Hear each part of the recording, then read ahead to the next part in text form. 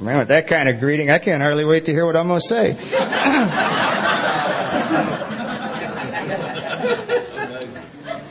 I haven't done anything yet. Let's thank some people who have done something. The committee that puts this thing together, that worked hard all year to have us here tonight. Let's thank them.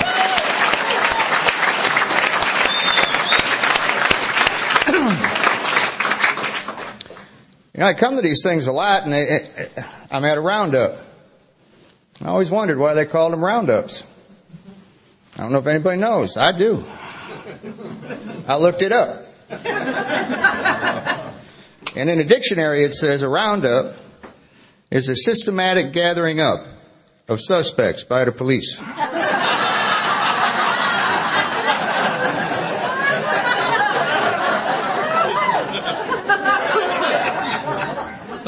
They were right.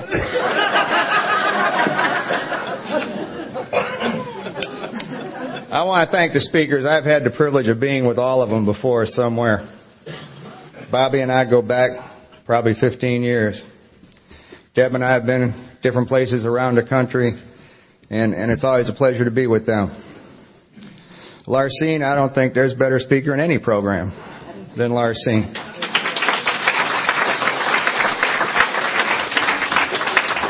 And the last time I was with Sister Maurice, her skirt fell off while she was talking.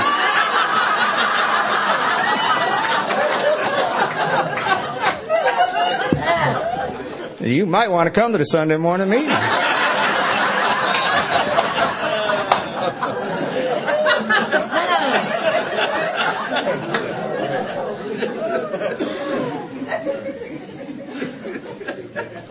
You know, they got me staying at a place, it's unbelievable. I got sunburn, you probably didn't notice. I got a bathroom bigger than my house down here. I sat on the beach. You know, everybody think, well, that stupid Yankee got sunburned down here. But just raise your hand. If this morning you had women rubbing stuff all over your body for you this morning, raise your hand. Anybody else?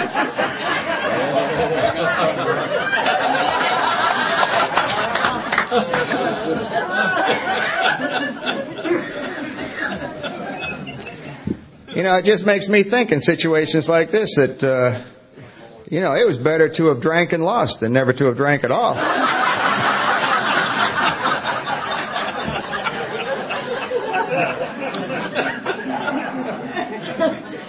Now, I'm pretty sure what I'm going to say up here tonight. I'm not pretty sure what you're going to hear, though. There's a story I like to tell. It's a story about a state trooper. And that state trooper, he's parked on the side of the road. He's just doing what state troopers do, waiting for somebody to do something wrong. Along come this boy in a pickup truck. The back of that pickup truck is full of penguins. And that state trooper, smart as they are, he knew there was something wrong with that. And he pulled that boy over. He said, son, where are you going with all those penguins in the back of that pickup truck? He said, well, officer, we're not going anywhere. We're just out for a ride. He said, boy, you can't take penguins for a ride. What's wrong with you? You take those penguins to the zoo.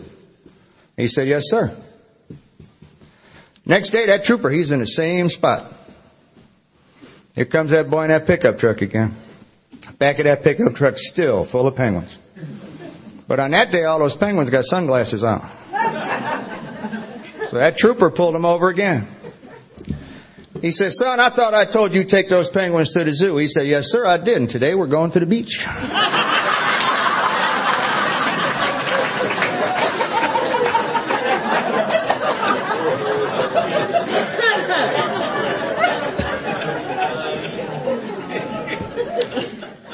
My name's Tim Towsley. I'm an alcoholic. And I approve this message.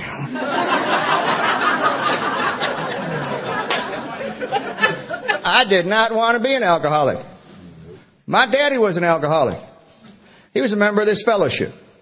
He got sober in 1946. He passed away in 1980. He had 10 years of continuous sobriety put together at that time in his life.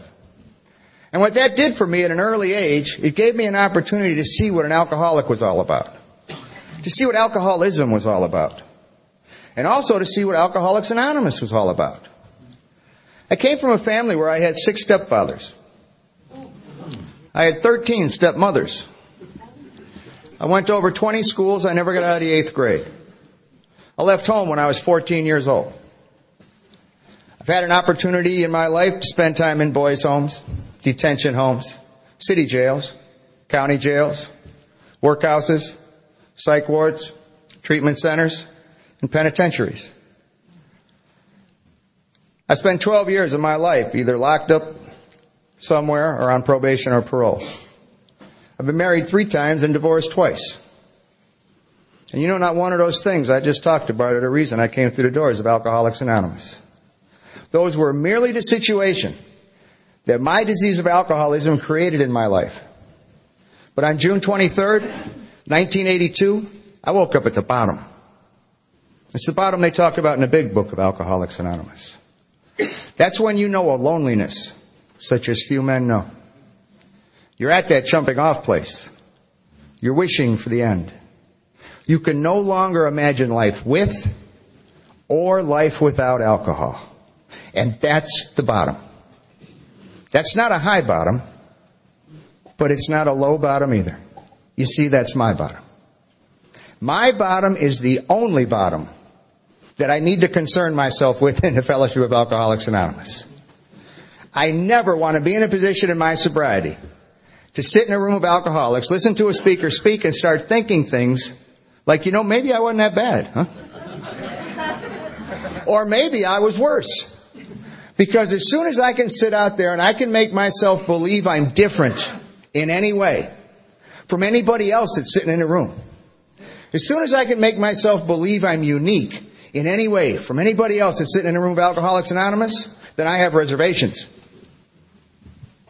There was an old timer in Berea, Ohio, where I got sober. He used to tell me all the time. He said, Tim, if you got reservations, son, you must be going somewhere, huh? I don't want to go anywhere today. I like it here. I had my first drink at 13. I got sick. I blacked out. I passed out. I woke up in the backyard of a lady's house in Rocky River, Ohio. I had my last drink at 30. I got sick. I blacked out. I passed out. And I woke up at home in bed. 17 years of use and abuse. The only difference in 17 years was where I woke up the next morning. Most of the days were pretty much the same. But I know one thing for sure today. I know God wants me in Alcoholics Anonymous. See, that woman came out of her back door. She found me laying in her backyard. She took me inside. She cleaned me up. She laid me down, found out who I was, called my mom and let my mama know I was okay. 17 years later, I came into the rooms of Alcoholics Anonymous. I was sober about 2 weeks. I went to a meeting. That lady was speaking at the meeting.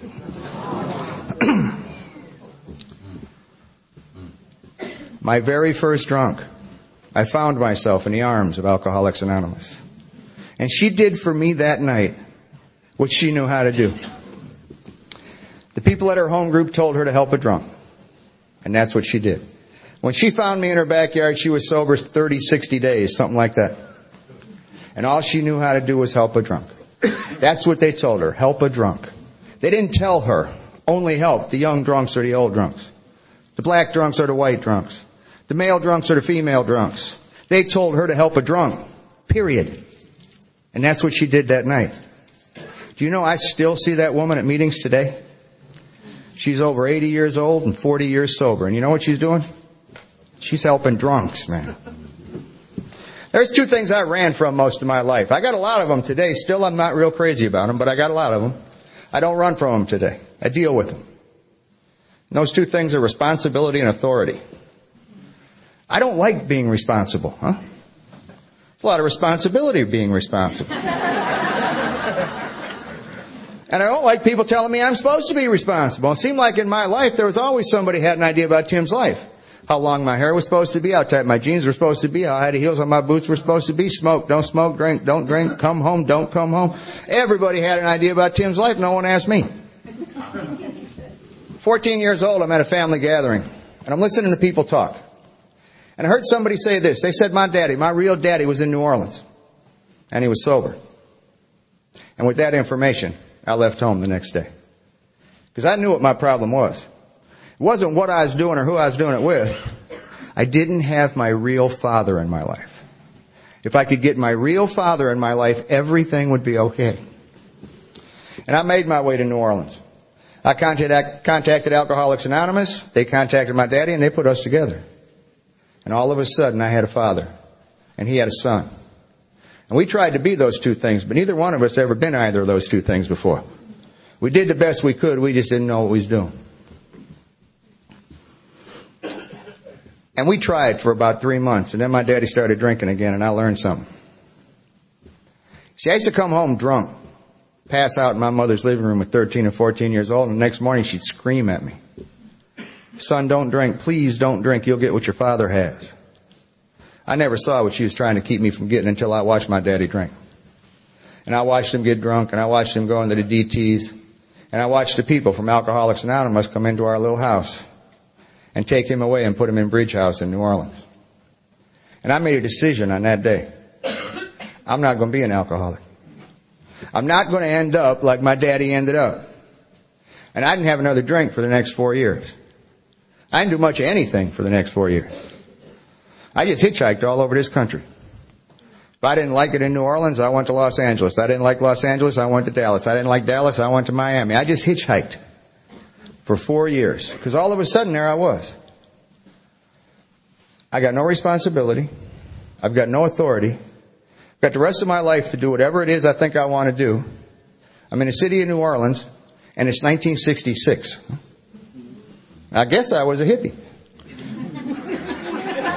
At least that's what folks called me. Unless I was like in northern Alabama or West Texas or something. There's another word in front of hippie they always use.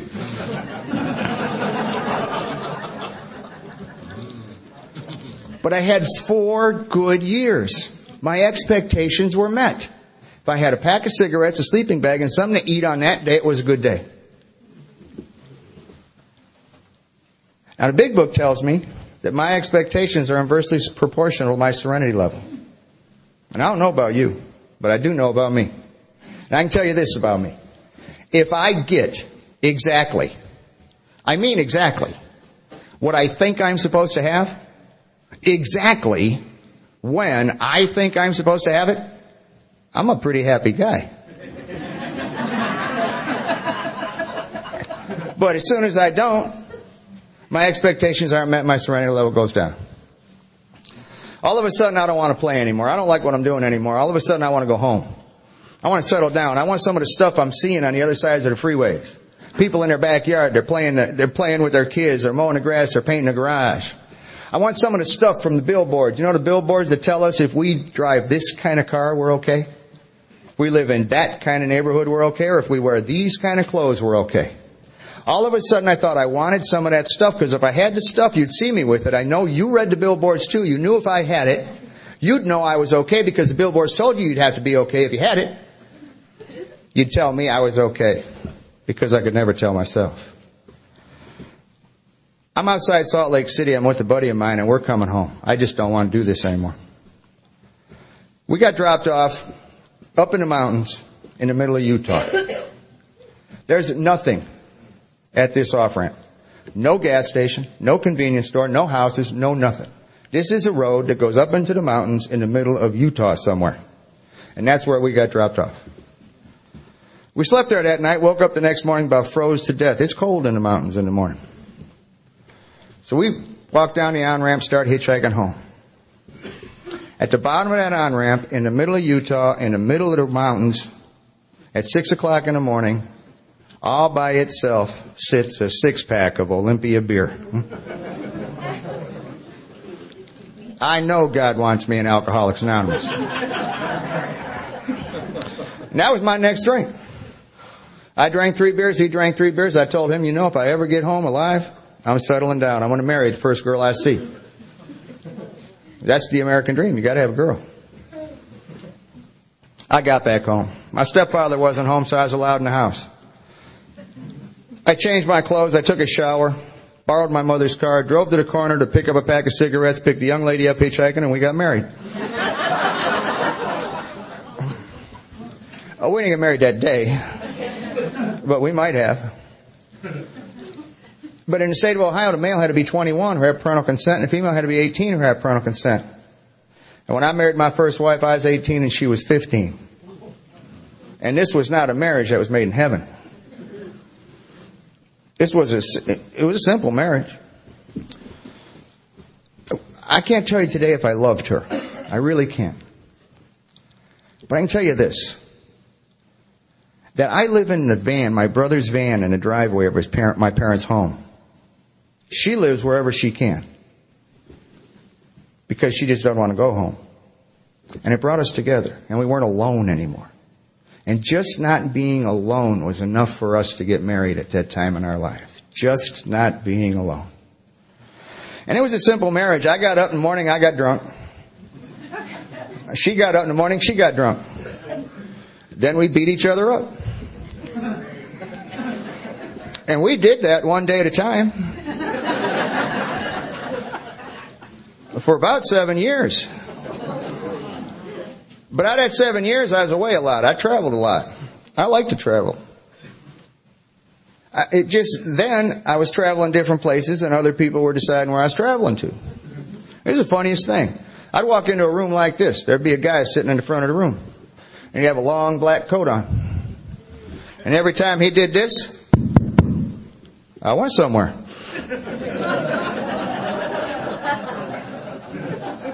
I was just always in trouble, man. I had a bad attitude. I was a child of the 60s. I just had a horrible attitude. I got a report card home from 3rd grade. Y'all remember your report cards? You'd have to take them home. The teacher would snitch on you on the back. You'd have to give it to your mom and have your mom sign it. My 3rd grade report card says this. Bad attitude. It says, Timothy does not play well with others. I'm 8 years old. I haven't had a drink yet, but they know I got a problem. I was just always in trouble. I got arrested. Seemed like for 12 years of my life, I really only did 2 things. I got ready to go to jail, and I got ready to come home from being in jail. I wasn't a violent criminal. I was a stupid criminal. I got arrested for stupid stuff. You know? I got arrested for stuff like verbal abuse of a police officer. That was in a little town called Parma, Ohio. I got arrested for obscene finger language to a police officer.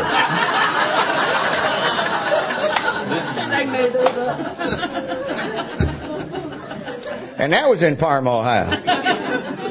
And if y'all ain't never been to Parma, Ohio, I'm going to tell you this about Parma, Ohio. They got no sense of humor in Parma, Ohio. I was at a meeting one night. I was about 2 years sober, and I don't know about anybody else. I was 2 years sober. I was pretty close to the smartest person in Alcoholics Anonymous. And I got to a meeting. I made sure y'all knew just how smart I was and how much I knew about Alcoholics Anonymous. But I was at a meeting about 2 years sober, and there was a speaker talking, an old friend of mine. He was an old timer, and he was just one of those guys. I just liked being by him. He didn't even have to be talking to me. I just wanted to be by him and listen to what he was saying. He had a past a lot like mine, only it was like 30 years before mine. You know, he was in jail with all my heroes. Machine Gun Kelly and, you know, all those guys, you know. I always thought I'd be the next Al Capone. I didn't wind up being anything but alcoholic. And you know how you go to a meeting and you hear somebody say something. You know you've heard them say that exact thing 50 times. Now it makes sense, right? Now it makes sense. Vic was speaking that night, and he stood up here, and I'd heard Vic 50 times anyway. And he was standing up here, and he said, I've been arrested 63 times. I wasn't a good criminal. Man, I picked right up on that. I know I've been charged with 63 crimes. I wasn't a good criminal. People that did what I did and got caught as often as I got caught weren't real good at what they was doing. You know what I was good at? Getting caught. Now, in that verbal abuse case of a police officer in Parma, I learned something. I learned something else. You see, I decided to represent myself in that case.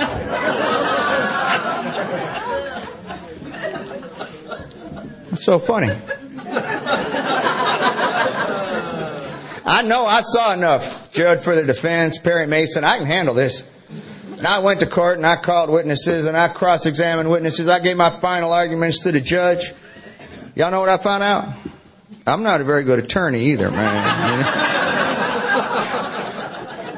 That's just the way my life was going. 1975, I stood in front of a judge in that old Lakeside courthouse in downtown Cleveland, and he sentenced me to 20 to 40 years in the penitentiary. And I took a big sigh of relief that day. I felt good that day.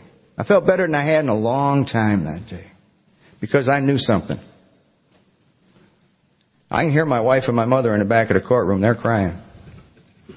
They don't think I should go away, and they certainly don't think I should go away for that long, but they don't know what I know. You see, I know this, that they can't send me anywhere that's going to hurt me as much as I've already hurt me. And I knew it on that day. That judge had no idea that there was no way on earth for him to punish me as much as I punish me. And I was ready to just go anywhere where I might have a better chance against myself. Now, in 1976, the laws in Ohio changed. My sentence changed. Went from a 20 to 40 to a 1 to 10, and 3 years later, they sent me home.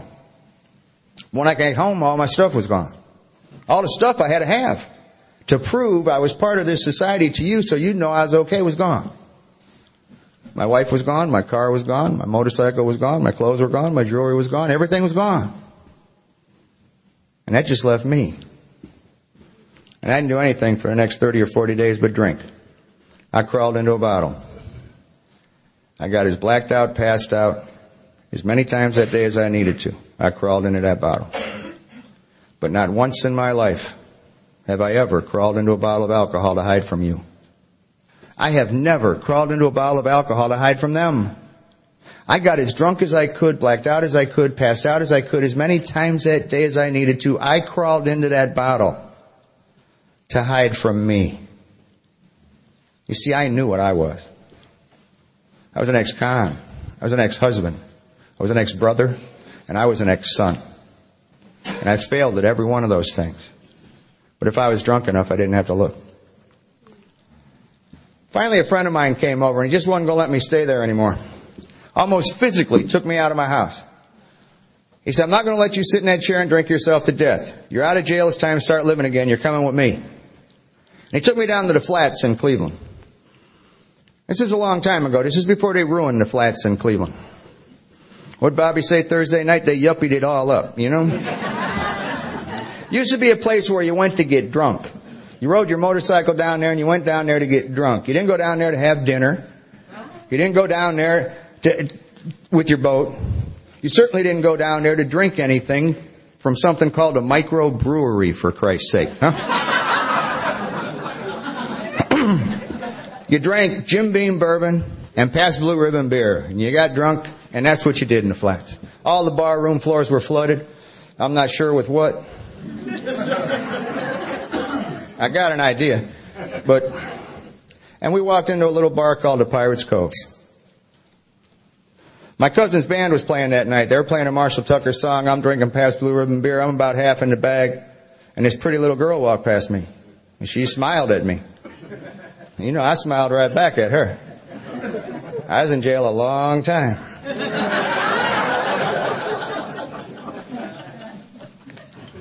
And that was her. That was my future ex-wife.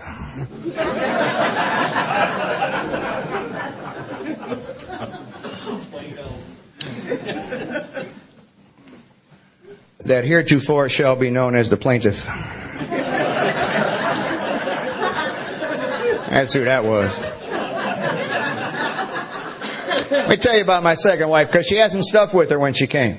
She came into my home and she had some stuff I'm sure I must have had at some point in my life. I just don't know where it went. She brought things with her like purity. She brought honesty. She brought love. And she brought unselfishness. These are the things she had when she came. And 4 years later, she left. And all she had to take with her was the disease of alcoholism. It stripped every decent thing she had. I'm not the only one I hurt when I pick up a drink. And I know that today.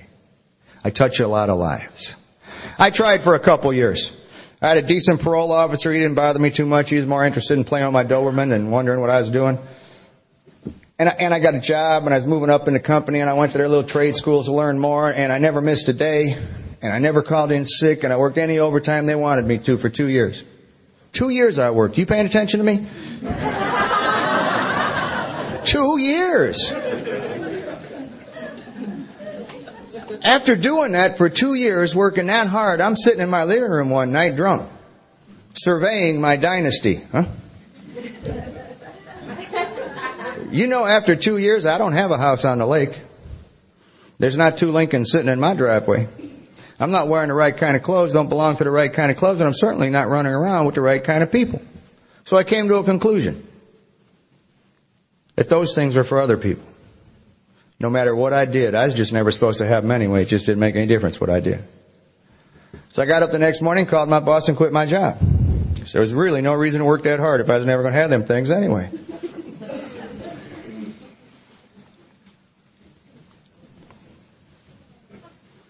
The last 2 years of my drinking aren't too exciting. I got up, I got drunk. I got up again, I got drunk again that day. It's just what I did. My wife lasted for a couple of years, and then she had to go. She did the best she could, but then she had to go. The end of my drinking's like this. I got a Doberman at this time in my life. I got a dumb Doberman at this time in my life. I said that at a meeting once in Cleveland. A guy came up to me after the meeting. He said, dumb Doberman is redundant.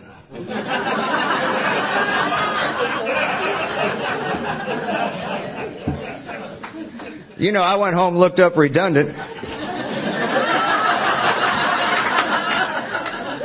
And he's right. See, I'd come home and I'd get that dog and I'd take that dog out in the yard, tie him to the tree, and about 20 minutes later I'd go back out and get the dog. As soon as he walked in the house, he peed on the floor. I don't know what he thought I put him on that tree for. He probably stood out there the whole time wondering that himself.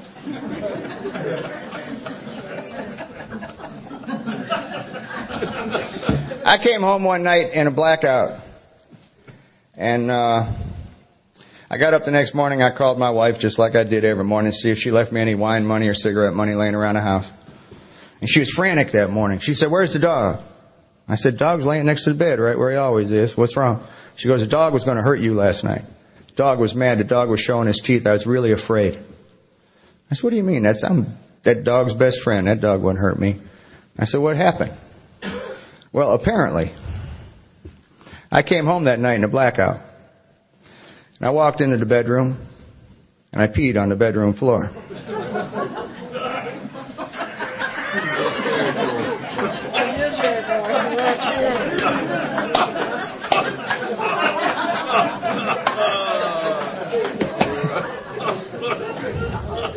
You know, that dog's probably thinking, that dirty SOB's kicked my ass 100 times for doing that, you know?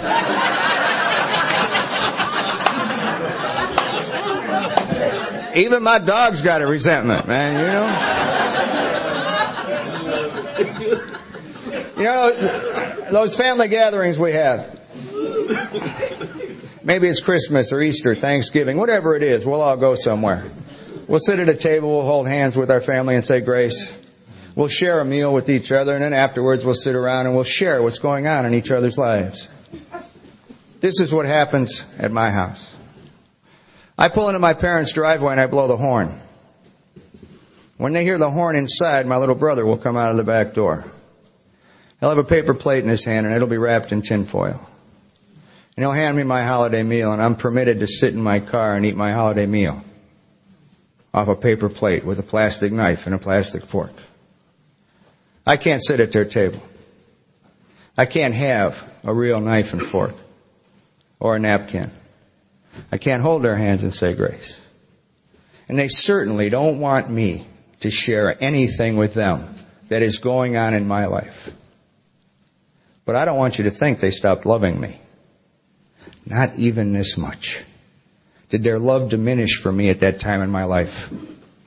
They simply realized that every time they reached down and stopped me from hitting my bottom, every time they allowed me not to be responsible for my own actions, they were killing me.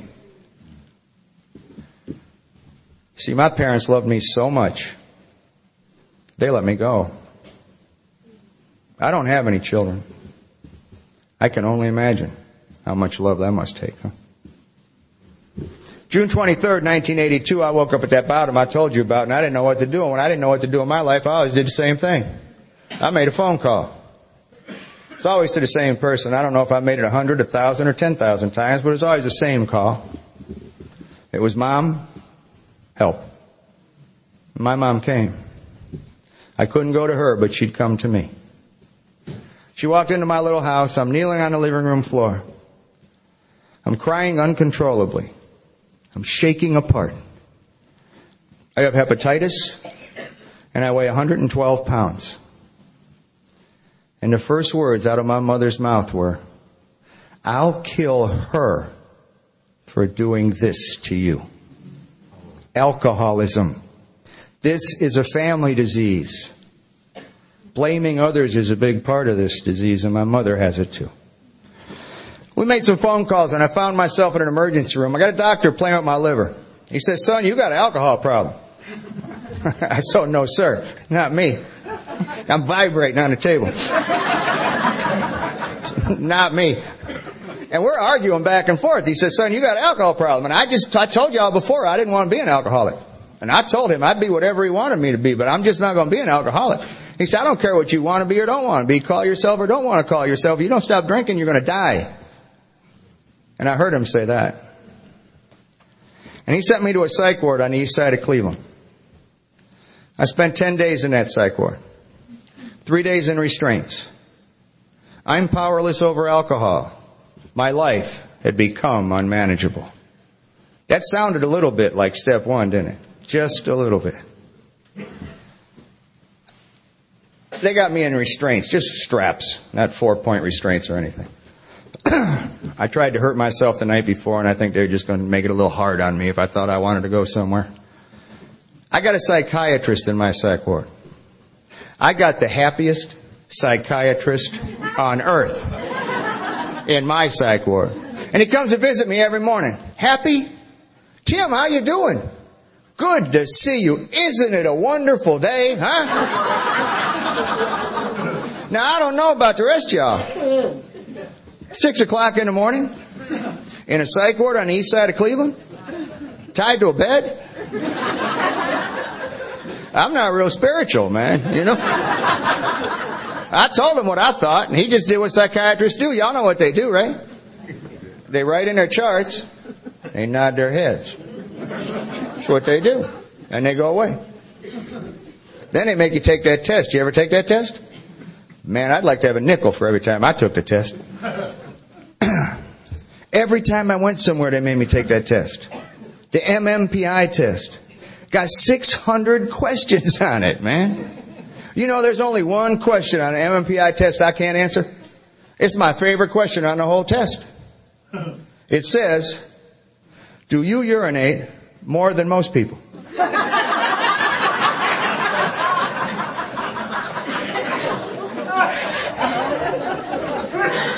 I don't know.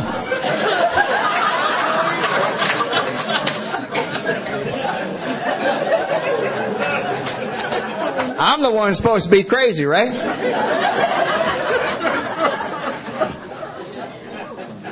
Now, on the third day, that psychiatrist came into my room. He undid the straps. I don't ever want to forget this day. He sat on the edge of my bed. He put his chart in the windowsill. He said, Tim, I can't make your wife come home. I don't have a job to give you. I'm not going to make a house payment for you. But if you never want to take another drink as long as you live, I can tell you how to do that. One day at a time. You see, this psychiatrist was a recovering member of Alcoholics Anonymous. I know God wants me here. And he sat on the edge of my bed and he shared a little bit of his story with me. Then I shared a little bit of my story with him. And all of a sudden, it was no longer I'm powerless over alcohol, that my life had become unmanageable. All of a sudden, it became we. We admitted we were powerless over alcohol, that our lives had become unmanageable. And that's step one. And I know, without the we, I don't have a chance, man.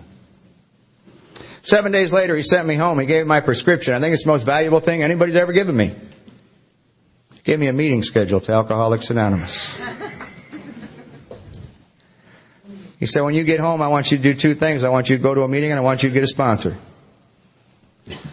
And I got home and I didn't know what to do. I told y'all what I do when I don't know what to do. I called my mama. Mom, I got to go to an AA meeting. She said, well, I'll come get you. See, my mom knows all about Alcoholics Anonymous. She went to meetings with my daddy in the 40s and the 50s. There's been a big book in my house as long as I can remember. And she took me to my first meeting of Alcoholics Anonymous. It was July 4th, and it was 1982. She dropped me at your doorstep. She left me with some advice I want to share with you. She said, I'm not coming back to get you. You go to the front table, you tell the people at the front table you're new. You don't have a car, you don't have a driver's license, you need a ride home. And you stay away from the women in Alcoholics Anonymous.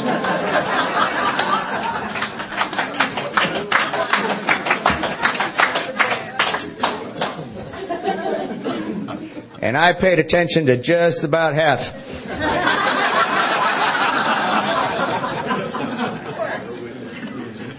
Of my mama's advice, but I got a sponsor that night. He gave me stuff to do that night. His wife was a chairperson. She came up and asked me if I'd read the traditions. I backed up. I said, I don't know, honey. You know, they just took the straps off me. You might want to find somebody else to do that. And my sponsor just looked at me. You know how they look at you. He said, here's your first lesson in Alcoholics Anonymous, Tim. You never say no to AA. No matter what the request is, the answer is yes. That's all you're going to need to know about that. Then he said, if you sat in a chair, you put it away. If you had a coffee cup, you throw it away. If you did it in an ashtray, you empty it. He said, I want you to read one page of the big book every day. Don't turn the page until tomorrow. Read that page as many times that day as you think you want to or need to. Do not turn the page until tomorrow. And maybe, just maybe, in 164 days, you might know something about the big book of Alcoholics Anonymous. He said, if you're not praying, this is the way you're going to start. You're going to use 3 words your mother taught you when you were a little boy. You're going to get up in the morning and you're going to kneel down. And you're going to say, please. You're going to go about your day, and at the end of that day, when you haven't had a drink, you're going to kneel back down and you're going to say, thank you. Please and thank you. You know, my mama did teach me those words when I was a little boy. Do you know what she called them? Magic words. Whenever I wanted anything, she'd say, what's the magic word, Timmy? I had no idea how much magic those words held till I came here to you. My sponsor asked me that question. You know, I'm a firm believer in this. Newcomers come in here, we tell them there's no such thing as a stupid question. Then we ask them 10 stupid questions. My sponsor, he asked me that question. I know your sponsor asked you. He said, do you want what I have? I don't know, man. What do you got? Do I want what you have? I had no idea what he was trying to give me. All I know is my first sponsor had a brand new Tornado. Wore a Rolex watch. Had a stewardess for a wife. Had the prettiest green eyes I ever saw in my life. Do I want what you got? What page is that on, pal? Huh? That's what I want to know.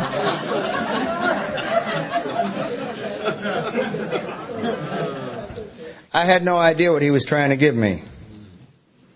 You know when I knew what it was? What he wanted me to have?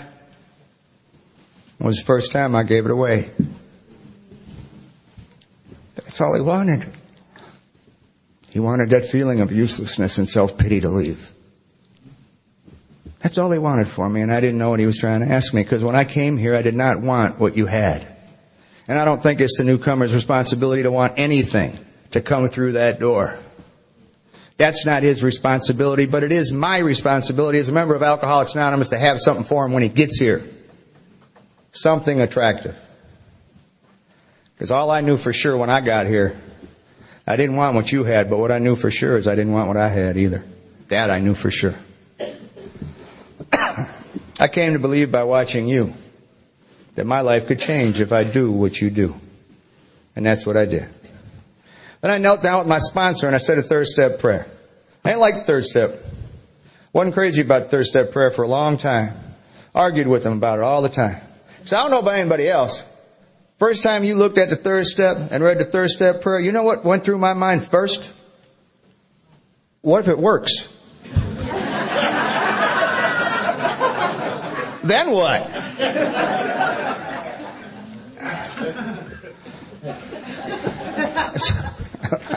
I don't know what that means. You're going to have to tell me what's coming next before I kneel down with you.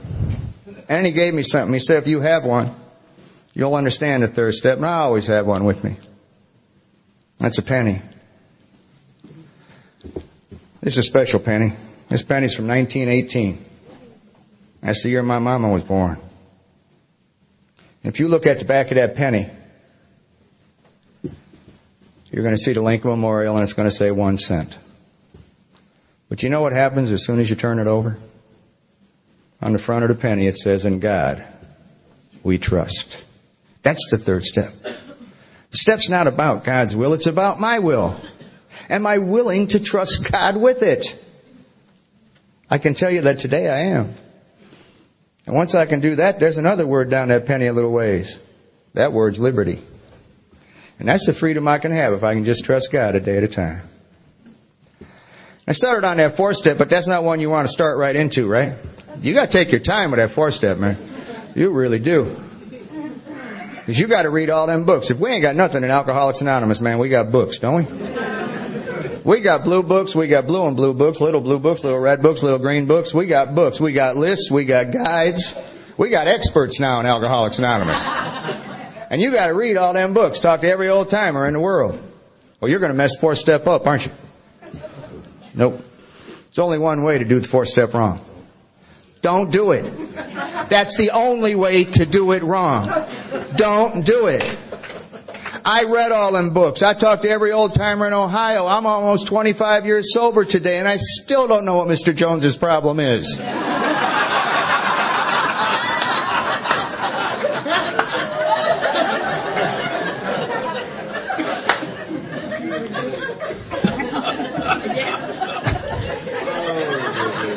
I picked the phone up one night. It's my sponsor. He said, how's that fourth step coming, Tim? I said, oh, it's coming right along. And he said, good. And then he gave me some information. You don't want to give your newcomer too much of this. He said, it'll get done in God's time. And you know, that's exactly what I was thinking too about that fourth step. And I hung the phone up. About 5 minutes later, my phone rang again. It's my sponsor. He said, how's that fourth step coming, Tim? I said, oh, it's coming right along, but I got information now, right? I said, it'll get done in God's time. He said, that's a good thing, because God's time is tomorrow morning at 9 o'clock.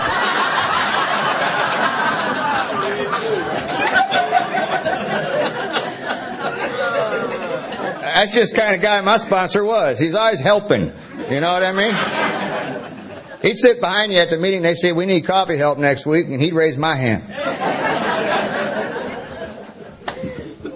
I did a fourth step and I did a fifth step. And I understand those today. Then, I had to let it go. Now I knew what I did. I knew why I did it. And now I had to be ready for it to go away. But I couldn't do that on my own. I had to humbly ask a power greater than myself. Because we're all like TVs, don't you think?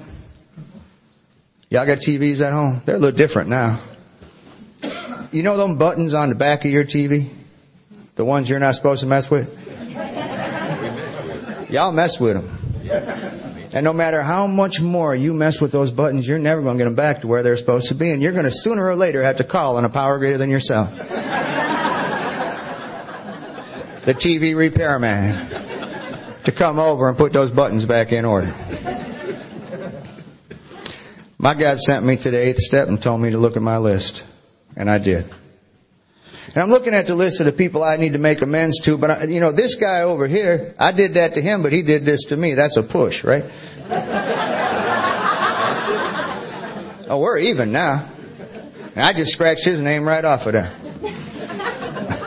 And I'm just steady scratching names off my list, waiting for my sponsor to come to the house. And by the time he gets there, there's nobody left but my mama. He says, you don't understand this, Tim. You got to learn to forgive. Until you can learn to forgive, you can't ask for forgiveness.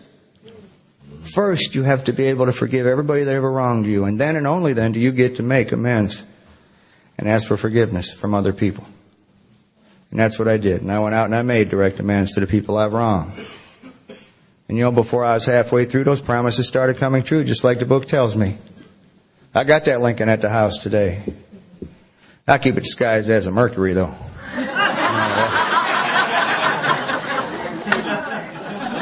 That's just so no one will steal it. You might see it if you ever come to Cleveland. And you might think, that's no Lincoln. That's a Mercury. But remember this. There's only one person here right now that's looking out of your eyes. That's the only person that's ever going to be responsible for what you see. You can see good or you can see bad. But you're the one that's looking. I don't know who has your message today, do you? Are you waiting for somebody with 50 years? Maybe the person that God sent with your message today isn't even going to get sober for 50 more minutes. I don't know who has your message. I know this today. I know that if somebody's talking and I can hear them, that God wants me to listen. I got a message on the first step about 15 years ago. I was invited to speak in Indiana. And I didn't want to drive my car because my car probably wouldn't have made it to Indiana, really. And my wife couldn't come with me that weekend, so I took one of my new guys with me. And I took my wife's car. She had a Honda Civic then. And you know, in a Honda Civic, what do you get in a Honda Civic? 400 miles to a gallon in a Honda Civic, right? You drive a Honda Civic pretty much from now on, never had to put gas in it. I'm cruising through Indiana. I went past the sign that said my exit was about 6 exits away. And I looked down and the gas gauge said empty. And I'm thinking, well, yeah, empty like in a real car empty. You know what I mean? Honda Civic, you got to have 100 miles left when it says empty. And there's only 50 left in Indiana. I'm fine. And I didn't give it another thought until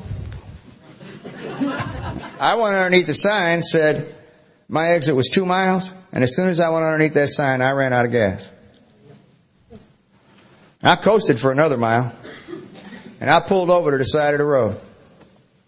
So there I am, in the middle of Indiana, out of gas, side of the road. Got a new guy sitting next to me.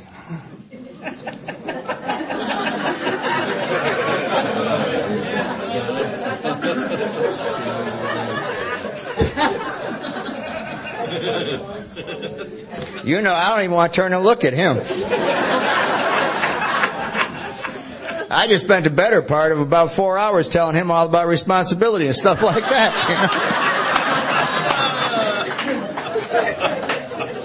You know? But I had to do something. I couldn't sit in Indiana the rest of my life. So I turned and I looked at him. He just looked at me and grinned. You know how they are. He said, "We're powerless, ain't we?"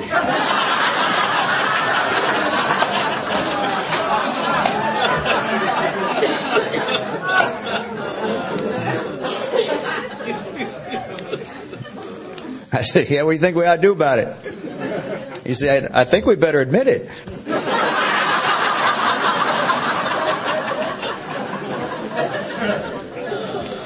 And he was right, because if I don't admit there's a problem, I'm never going to get anywhere. I could have sat there the rest of my life and gone, rum, rum, rum, rum. And I never would have got anywhere. I don't know who has your message today. Do you? Are you listening? I live my life this way. I take one word out of the last 3 steps. Continue, improve, and practice. Now, each one of those words is an action word. You got to do something if you want something. My book tells me half measures avail me nothing. It doesn't say half measures avail me half.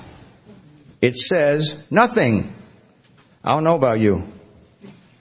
I don't want any more nothing. I've had more nothing in my life than I want. I want everything my God wants me to have. And I don't even know what that is. But if He wants it for me, I want it too. There's a difference in my life today. I want to share that with you. I go to the prisons a lot. I just started back going real regular recently. I hadn't gone for a little while. I was sick. I couldn't go. But years ago, I was at a penitentiary. And a guy came up to me after I talked and he said, "Hey, can I call you?" I said, "Sure, you can call me." I forgot. When you call somebody from a penitentiary, you got to call collect. But I'll accept a collect phone call in my life today, and I want to tell you why. April 10th, 1989, I went to a meeting. There was a young lady speaking at the meeting that night. And I don't know what your sponsor told me, but my sponsor told me this on numerous occasions. He said, "Tim, if you go to a meeting and you hear something you like, take it home."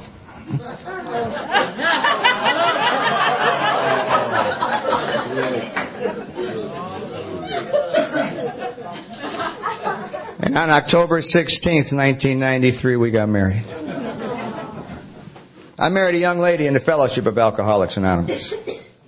I married a very intelligent woman in the Fellowship of Alcoholics Anonymous, a very educated woman in the Fellowship of Alcoholics Anonymous. Now, a lot of her friends didn't think she's so smart when she said she'd marry me. But my wife is very, very educated. My wife got more letters after her name. It's just unbelievable. She got a BA. She got an MA. She got an MACT. She was ABD. Then she got a PhD. And then she got what is become my favorite, and that's a JOB.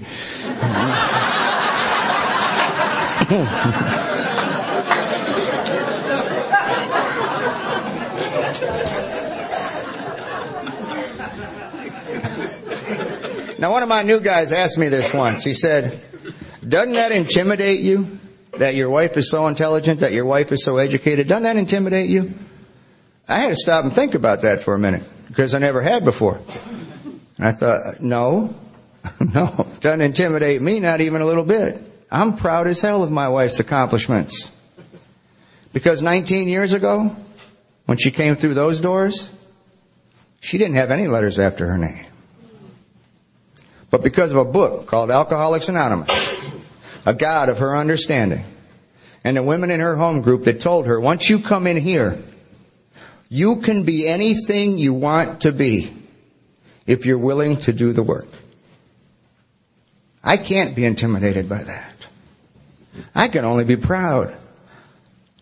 Proud that I can even belong to an organization that can make something like that happen. I'm so proud I got new license plates. You know those vanity plates? Aren't those stupid? I got some. You know what my license plates say? They say PhD, GED.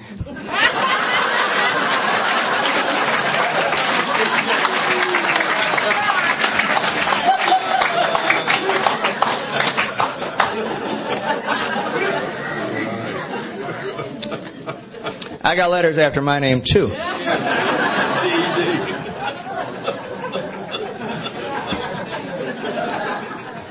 We had a wedding. It was an AA wedding. It started with the Serenity Prayer. It ended with the Lord's Prayer. There was a reading from the 12 and 12 in between.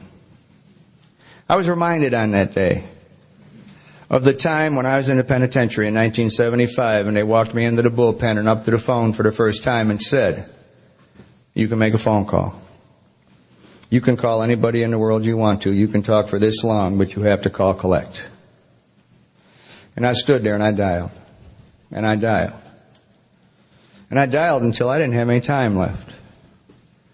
You know, I couldn't find one person on this earth that would accept a collect phone call from me at that time in my life. Not one. But we invited 320 people to that wedding. Do you know how many came? About 350. That's the difference, huh? That's the difference from then to now. That's the difference in my life. But there's a difference in me. About 7 or 8 years ago, my stepfather got sick. And I had to become his caregiver. And there weren't two people on this earth that hated each other more than me and him. If you're out there and you're new, and you hear people talk from the podium, you see people with stuff, and you're thinking, man, they're getting this, and this is happening in their life, and that's happening in their life. Why isn't it happening fast enough for me? Listen to me when I tell you this. I was sober 9.5 years before I was permitted to drive in the state of Ohio. I was sober 16.5 years before I was permitted back into my parents' home. These things will happen. I promise you they will. If you don't leave. I promise. My stepfather got Alzheimer's disease, and it's a terrible thing. And Al-Anon once told me it's a lot like watching us deteriorate. And it was. And me and my mother, we tried for a long time to take care of him, but it just got too hard. He was escaping from the house, and the police were bringing him home, and he was taking doors off of hinges, and it just got too dangerous for both of them. So we found a nice place for him. They have a VA hospital, a VA nursing home in Sandusky, Ohio. That's just a wonderful, wonderful place. They've got 3 Alzheimer's units up there, and every one is wonderful. So we had him out there, and Sandusky's about an hour from my house. So on the weekends, my life became taking my mother to Sandusky and spending the weekend with her and my stepfather. And that's just what we did on weekends. He was out there about 1.5 years, and he passed away. That left me with an 83-year-old mother at home. And my job became taking care of my mother. And Mom wanted to stay at home. She wasn't doing too bad. And she told me once, we're talking about nursing homes and the like, and I said, Mom, don't worry about it. I won't put you in a nursing home. First couple years of my life, you changed my diaper and cleaned up my messes. If I got to do that for you the last couple of years of your life, I'd be happy to.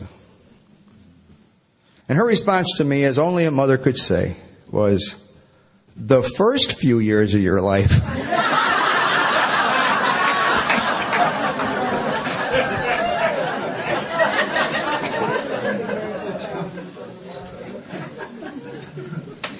But I was able to do that. I was in a position where I was able to do that. And I got a woman to come in during the day to take care of her. In the evenings, I'd go over there and I'd make her dinner. Walk her dog, write her checks, whatever she needed to do. Get the TV set up for her, get her into bed with her, put her pajamas on. And that's what I did. Mom broke her hip and had a couple of strokes. And she was getting slower and moving slow. But she still was pretty clear. And that's what I did during the week. Now on the weekends, I spent the whole weekend with my mom. And I'd cook her 3 meals. And do whatever else she needed to do. And we'd just sit and chat, and she'd tell me the story that she told me yesterday a lot of the times. But I'd sit and I'd listen. And we'd talk and we'd watch Regis reruns. She didn't know they were reruns, but we watched them. She just thought she was getting smarter. She knew more of the answers. You know. And that's what I did on weekends. I took care of my mom. You know what I like to do on weekends? I like to play golf. That's what I like to do.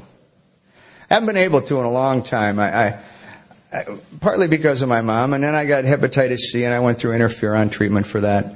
And that stuff will just suck the life out of you. You can hardly, get to your car, let alone go play 18 holes of golf.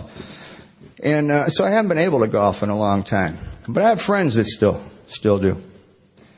And they'd call me on occasion and invite me to go with them on a Sunday morning or something. And one of them called me one day and said this. He said, we have an opening in a foursome this Sunday morning. Would you like to come with us? And I said, well, I'd like to, but I'll be with my mom on Sunday morning. And he said, do you have to be with your mom on Sunday morning? I said, no. No, I don't. I get to be with my mom. I get to be there. I don't have to be there.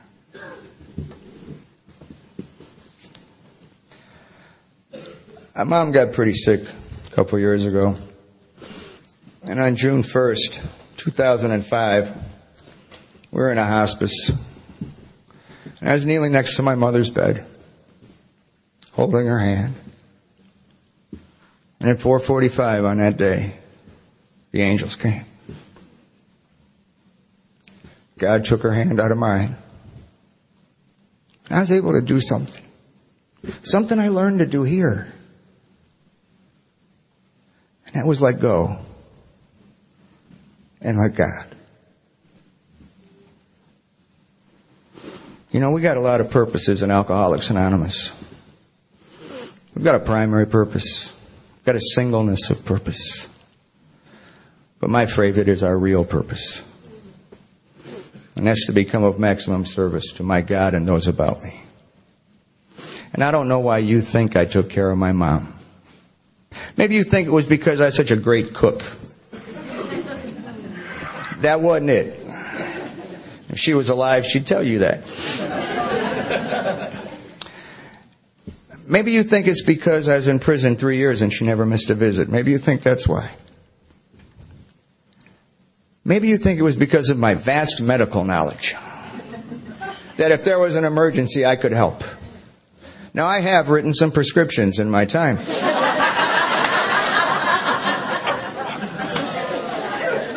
But that wasn't it. I want to tell you why I think I took care of my mom. Because I've known a loneliness such as few men know. Loneliness is a disease of the elderly.